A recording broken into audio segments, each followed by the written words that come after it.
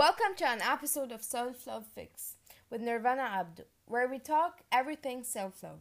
We unravel and analyze different reasons women around the world find it difficult to accept and love themselves for who they are.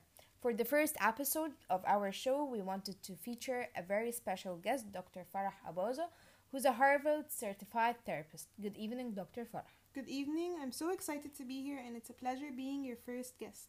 Tell me, doctor, what are the most challenging cases do you face with women regarding their confidence and self-worth?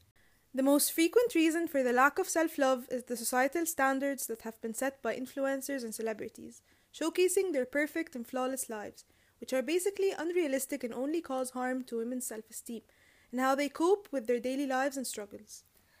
That's actually a very accurate point. We have asked our listeners to send us their struggles, things they have dealt with concerning how they deal with lack of self-confidence and self-worth.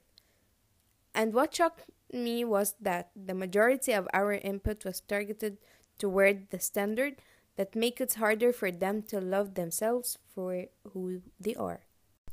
Studies have actually shown that adolescent girls tend to have lower self-esteem and more negative assessments of their physical characteristics and intellectual abilities than boys have. These findings may explain why the incidences of suicide attempts, depression, and eating disorders are substantially higher in girls. According to one of our listeners, her lack of self-esteem all started when she started comparing her life with lives of social media figures she loves.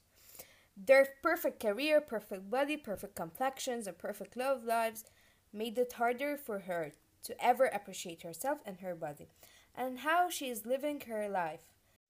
So let me ask you, Dr. Farah, what tip would you give this young listener to help ease her struggles? I would say the most important things to do is to understand that nobody is perfect, and no matter what is shown on screen may not even be close to what happens in their real lives. It's important to be nice to ourselves and remember that everybody makes mistakes and faces bumps along the way. But you've got to celebrate the small stuff, and we have to teach our daughters that they have to love and appreciate themselves from a young age. Thank you so much, Dr. Farah, for sharing these very eye-opening tips. We hope to have you here again very soon. Thank you so much for having me. Thank you all for tuning in, and see you next week with a new episode of Self Love Fix.